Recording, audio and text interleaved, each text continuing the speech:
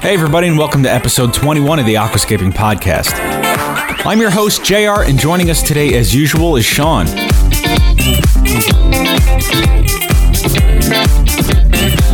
We're getting a lot of good feedback on last week's episode with Art Panam.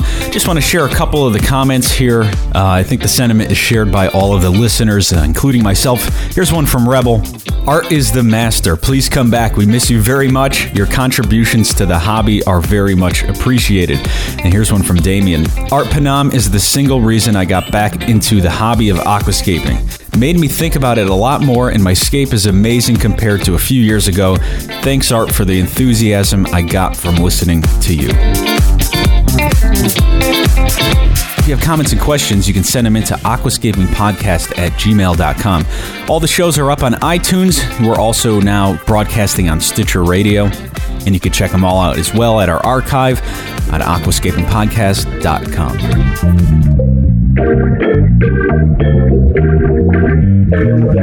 Alright guys, it's time to move out of the Stone Age. I'm going to upgrade to my first rimless style aquarium. Can you believe it?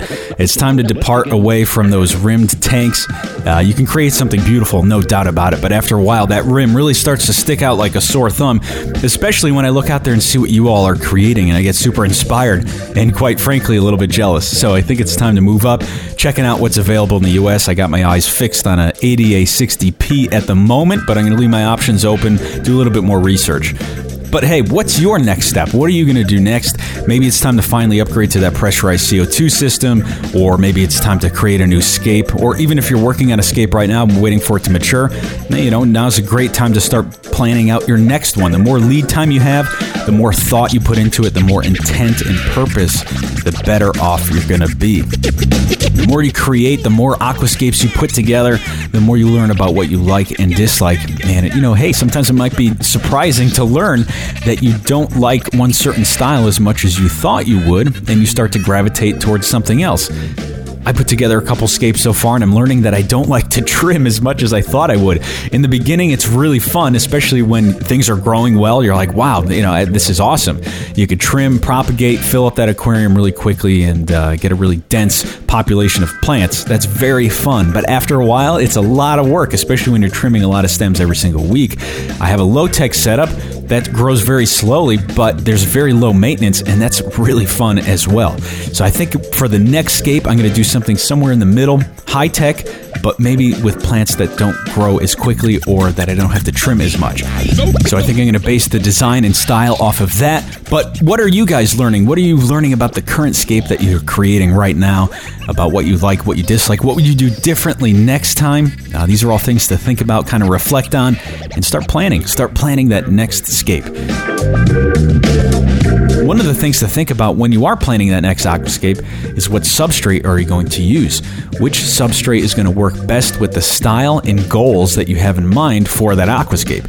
And that's what we're going to talk about today. And Shawn's going to go into the science and chemistry behind substrate, break it down really easy for us, and help us decide which direction we're going to go, and maybe even break apart some myths about substrate in the process.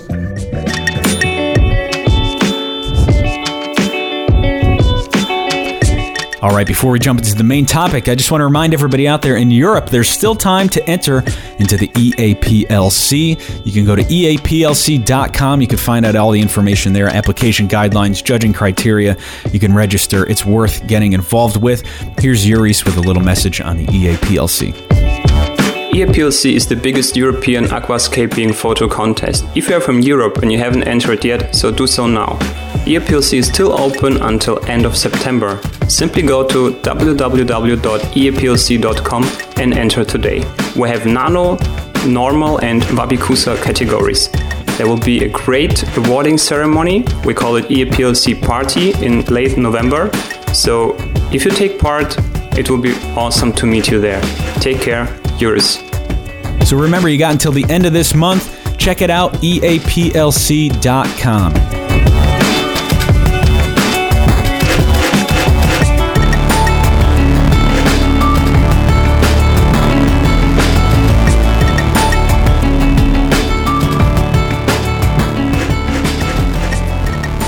Hey there, podcast listeners. Shawn here. I gotta say, wow, has it been a whirlwind of a couple weeks here on the Aquascaping Podcast. We've gotten to speak with George Farmer, Art Panam, coming up here in at least the time period that I am currently recording in. We're going to be talking to Yuri's out of Germany. It's been really cool to get an opportunity to speak with these people, and so it's been something, I'll tell you.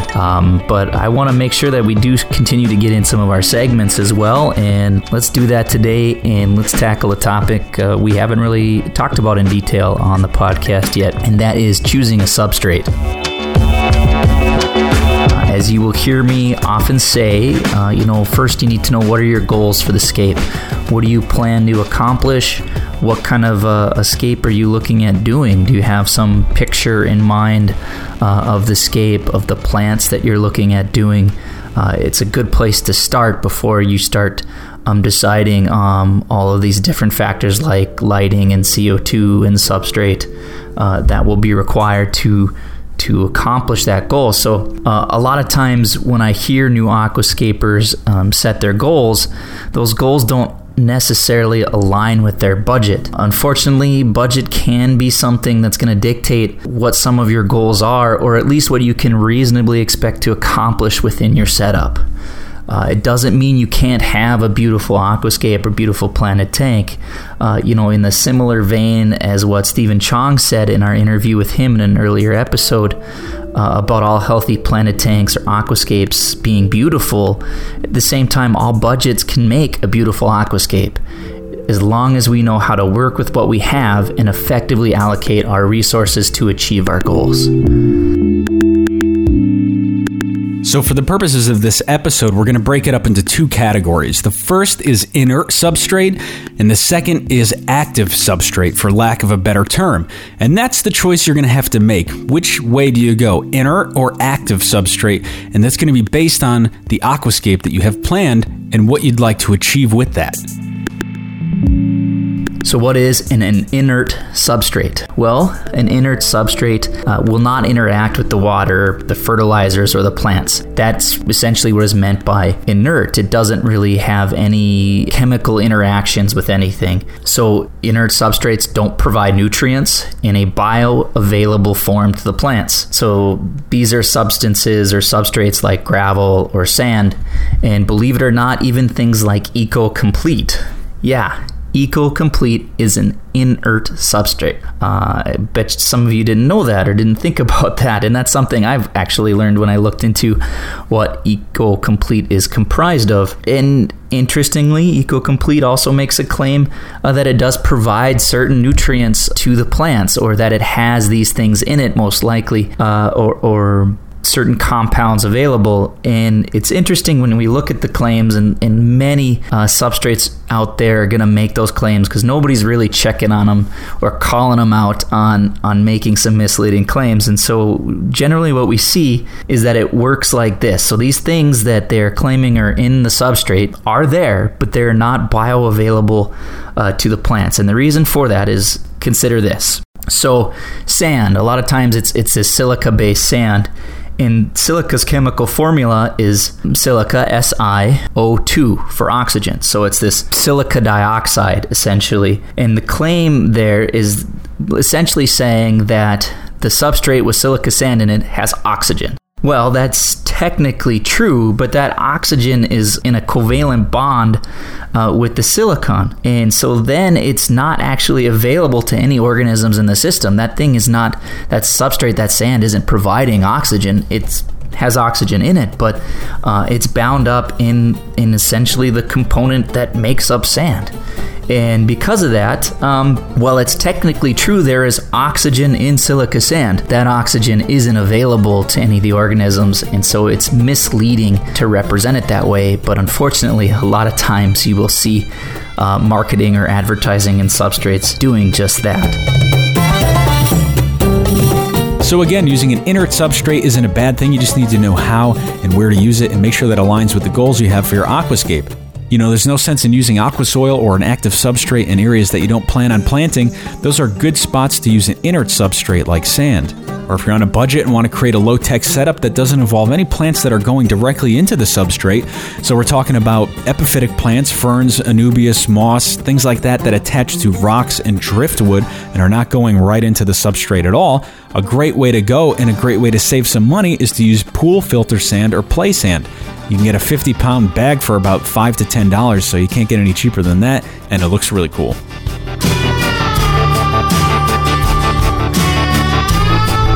So you guys ever wonder how the sand in all those aquascape photos always looks so clean? Well, as you've probably learned, hardscape can get a little algae on it over time. And sometimes it looks good, sometimes it doesn't. And this is especially true with sand, because sand can get algae on it, but it also can get detritus and mulm and other stuff in it that's going to dull it over time. So how do those guys get those aquascapes looking just sparkling, especially that light colored sand? Well, basically there's not much to it. There's a simple way you can get that sand back into its original pristine look, and that is by simply using a small hose to siphon off the top layer of sand and debris. Then you just replace that sand that you siphoned off with a little bit of fresh new sand, and voila, you got a very nice sparkling new look to your sand areas in your aquascape. Just an idea of how much sand that really takes. It does not take very much. For reference, my 90 centimeter aquascape has a sand foreground and a path through the center, and it's been running for about 3 years. And I have gone through about 2 extra bags of sand in those 3 years that I've been siphoning and refreshing the sand. So when you set up a sand aquascape like that and you want to keep the sand fresh, consider getting an extra bag or 2 that'll last more than the length of the aquascape. If you're like most of us out there and plan to rescape every once in a while, you'll be able to keep your sand looking nice for when people are going to come over or you're going to take photos of your aquascape. So we just learned that substrates like EcoComplete are actually inert, but that doesn't mean that you can't use them with good success and still have a very heavily planted, lush aquascape using them. But you're just going to have to keep in mind that the substrate really is only being used as a place for the plants to root in and not gaining any nutrient value from it. So you have to use something like estimated index, where you're overdosing macros and micros into the water column. The plants are taking everything they need from the water column and growing healthy and lush that way. Or I've also seen people use it, I haven't tried it out yet, but using root tabs. So putting the nutrients in some sort of slow release capsule, putting those into the substrate. They then slowly release and dissolve over time so that the plants can take what they need from the roots. Or you can use a combination of the two.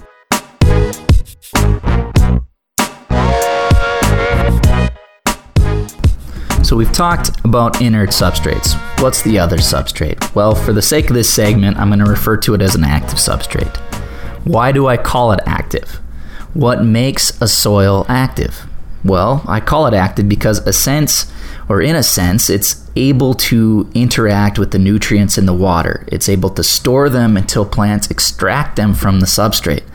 Active soils are for the most part, they're electronegative. And so what that means is many of our nutrients, things like ammonium, potassium, iron, magnesium, calcium, etc., they're positively charged cations. So cations are positively charged ions, and anions are negatively charged ions.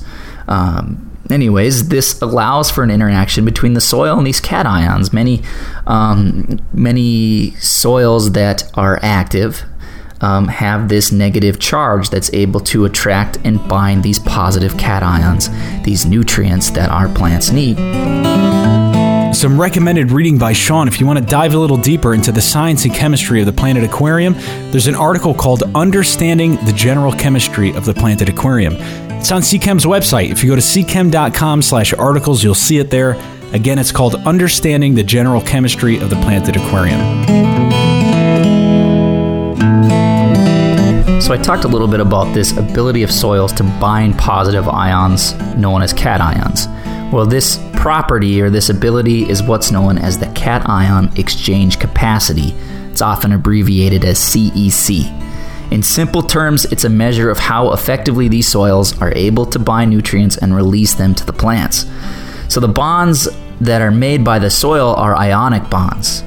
whereas the bonds that we see in the components of an inert substrate are covalent bonds. The plants are able to access the nutrients from these ionic bonds. They're not as strong nor as permanent as the covalent bonds that we see in, say, silica dioxide or silica sand. The great thing about these nutrient-rich soils with high CEC is that they're able to replenish, to some extent, their nutrient supply.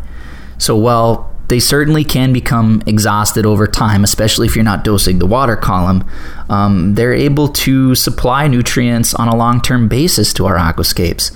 This allows the aquascapers some wiggle room for growing plants. You don't have to be spot on with your nutrient dosing or make sure that your levels are all exactly where every plant needs it, because as you will learn or have learned, different plants are going to have different needs, different nutrient demands, different growth rates. And so a one-size-fits-all dosing regimen may not be what's needed, but a good substrate with a high CEC provides this buffering space and can help compensate for any lacking in your dosing regimen and make nutrients available to the roots as well as not just the water column.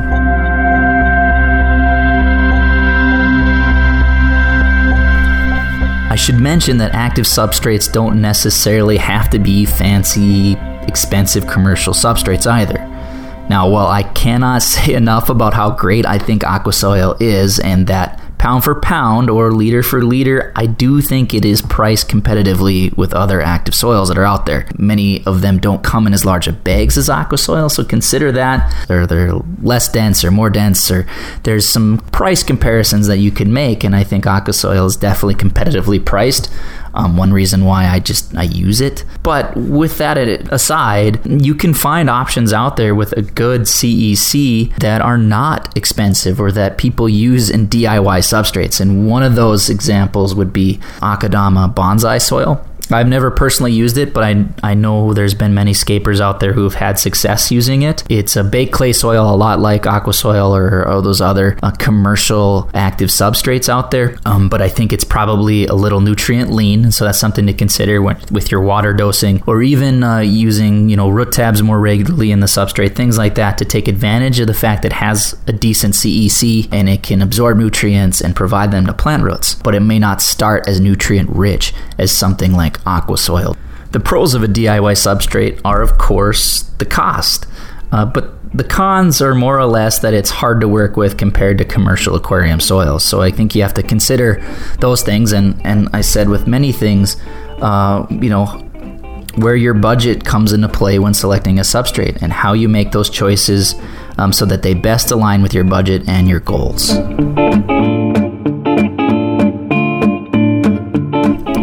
Along that same lines, and this may surprise you a little, but cat litter has been a commonly used DIY substrate out there with a very good CEC. And so while cat litter doesn't come with nutrients intended to grow plants, it is capable of binding those nutrients and becoming enriched and providing those nutrients to the plants. So there's another really interesting option out there for those of you looking at a DIY substrate. And often, I'll admit, sometimes I forget about or to recommend to people who are asking, but it's a really good option. I wouldn't recommend getting anything with scents or some fancy additives. Just some really basic cat litter will do the trick. And use some root tabs and a good water dosing regimen, and you've got the recipe for a successful, healthy, densely planted aquascape. To conclude the little segment here on choosing a correct substrate, it basically comes down to two things. So first, as we've said many times in this podcast, and many people have said, what are your goals for your tank? What type of scape do you plan to do? What plants would you like to grow? Those types of things. And then two, what's your budget? And how does that reconcile with your goals? And how will your substrate choice align with those two things? For example, Are you going to decide if an inert substrate is going to work to meet your goals and fit your budget? Is it an active substrate or a combination of the two? With that, once you make that decision, you're one step closer to having a successful aquascape. Next week on the Aquascaping Podcast, Shawn and I sit down and have a conversation with one of the hardest working aquascapers out there, Uris Mit.js. This is one of the core things that kind of changed, in my mindset after I went to Lisbon and worked for Amano. And then when Amano suddenly died, I had to reflect everything. I was thinking, what was he living for? What was his goal? And so what was his message for the world? So stay tuned for that episode. You're definitely not going to want to miss out on that one. Thanks again, everybody, for joining us here on the Aquascaping Podcast. I am your host, JR. Don't forget to check us out at aquascapingpodcast.com. You can send in comments and questions to aquascapingpodcast@gmail.com. All of the episodes are available on iTunes as well as Stitcher Radio. Have a good week, everybody. We'll see you next time.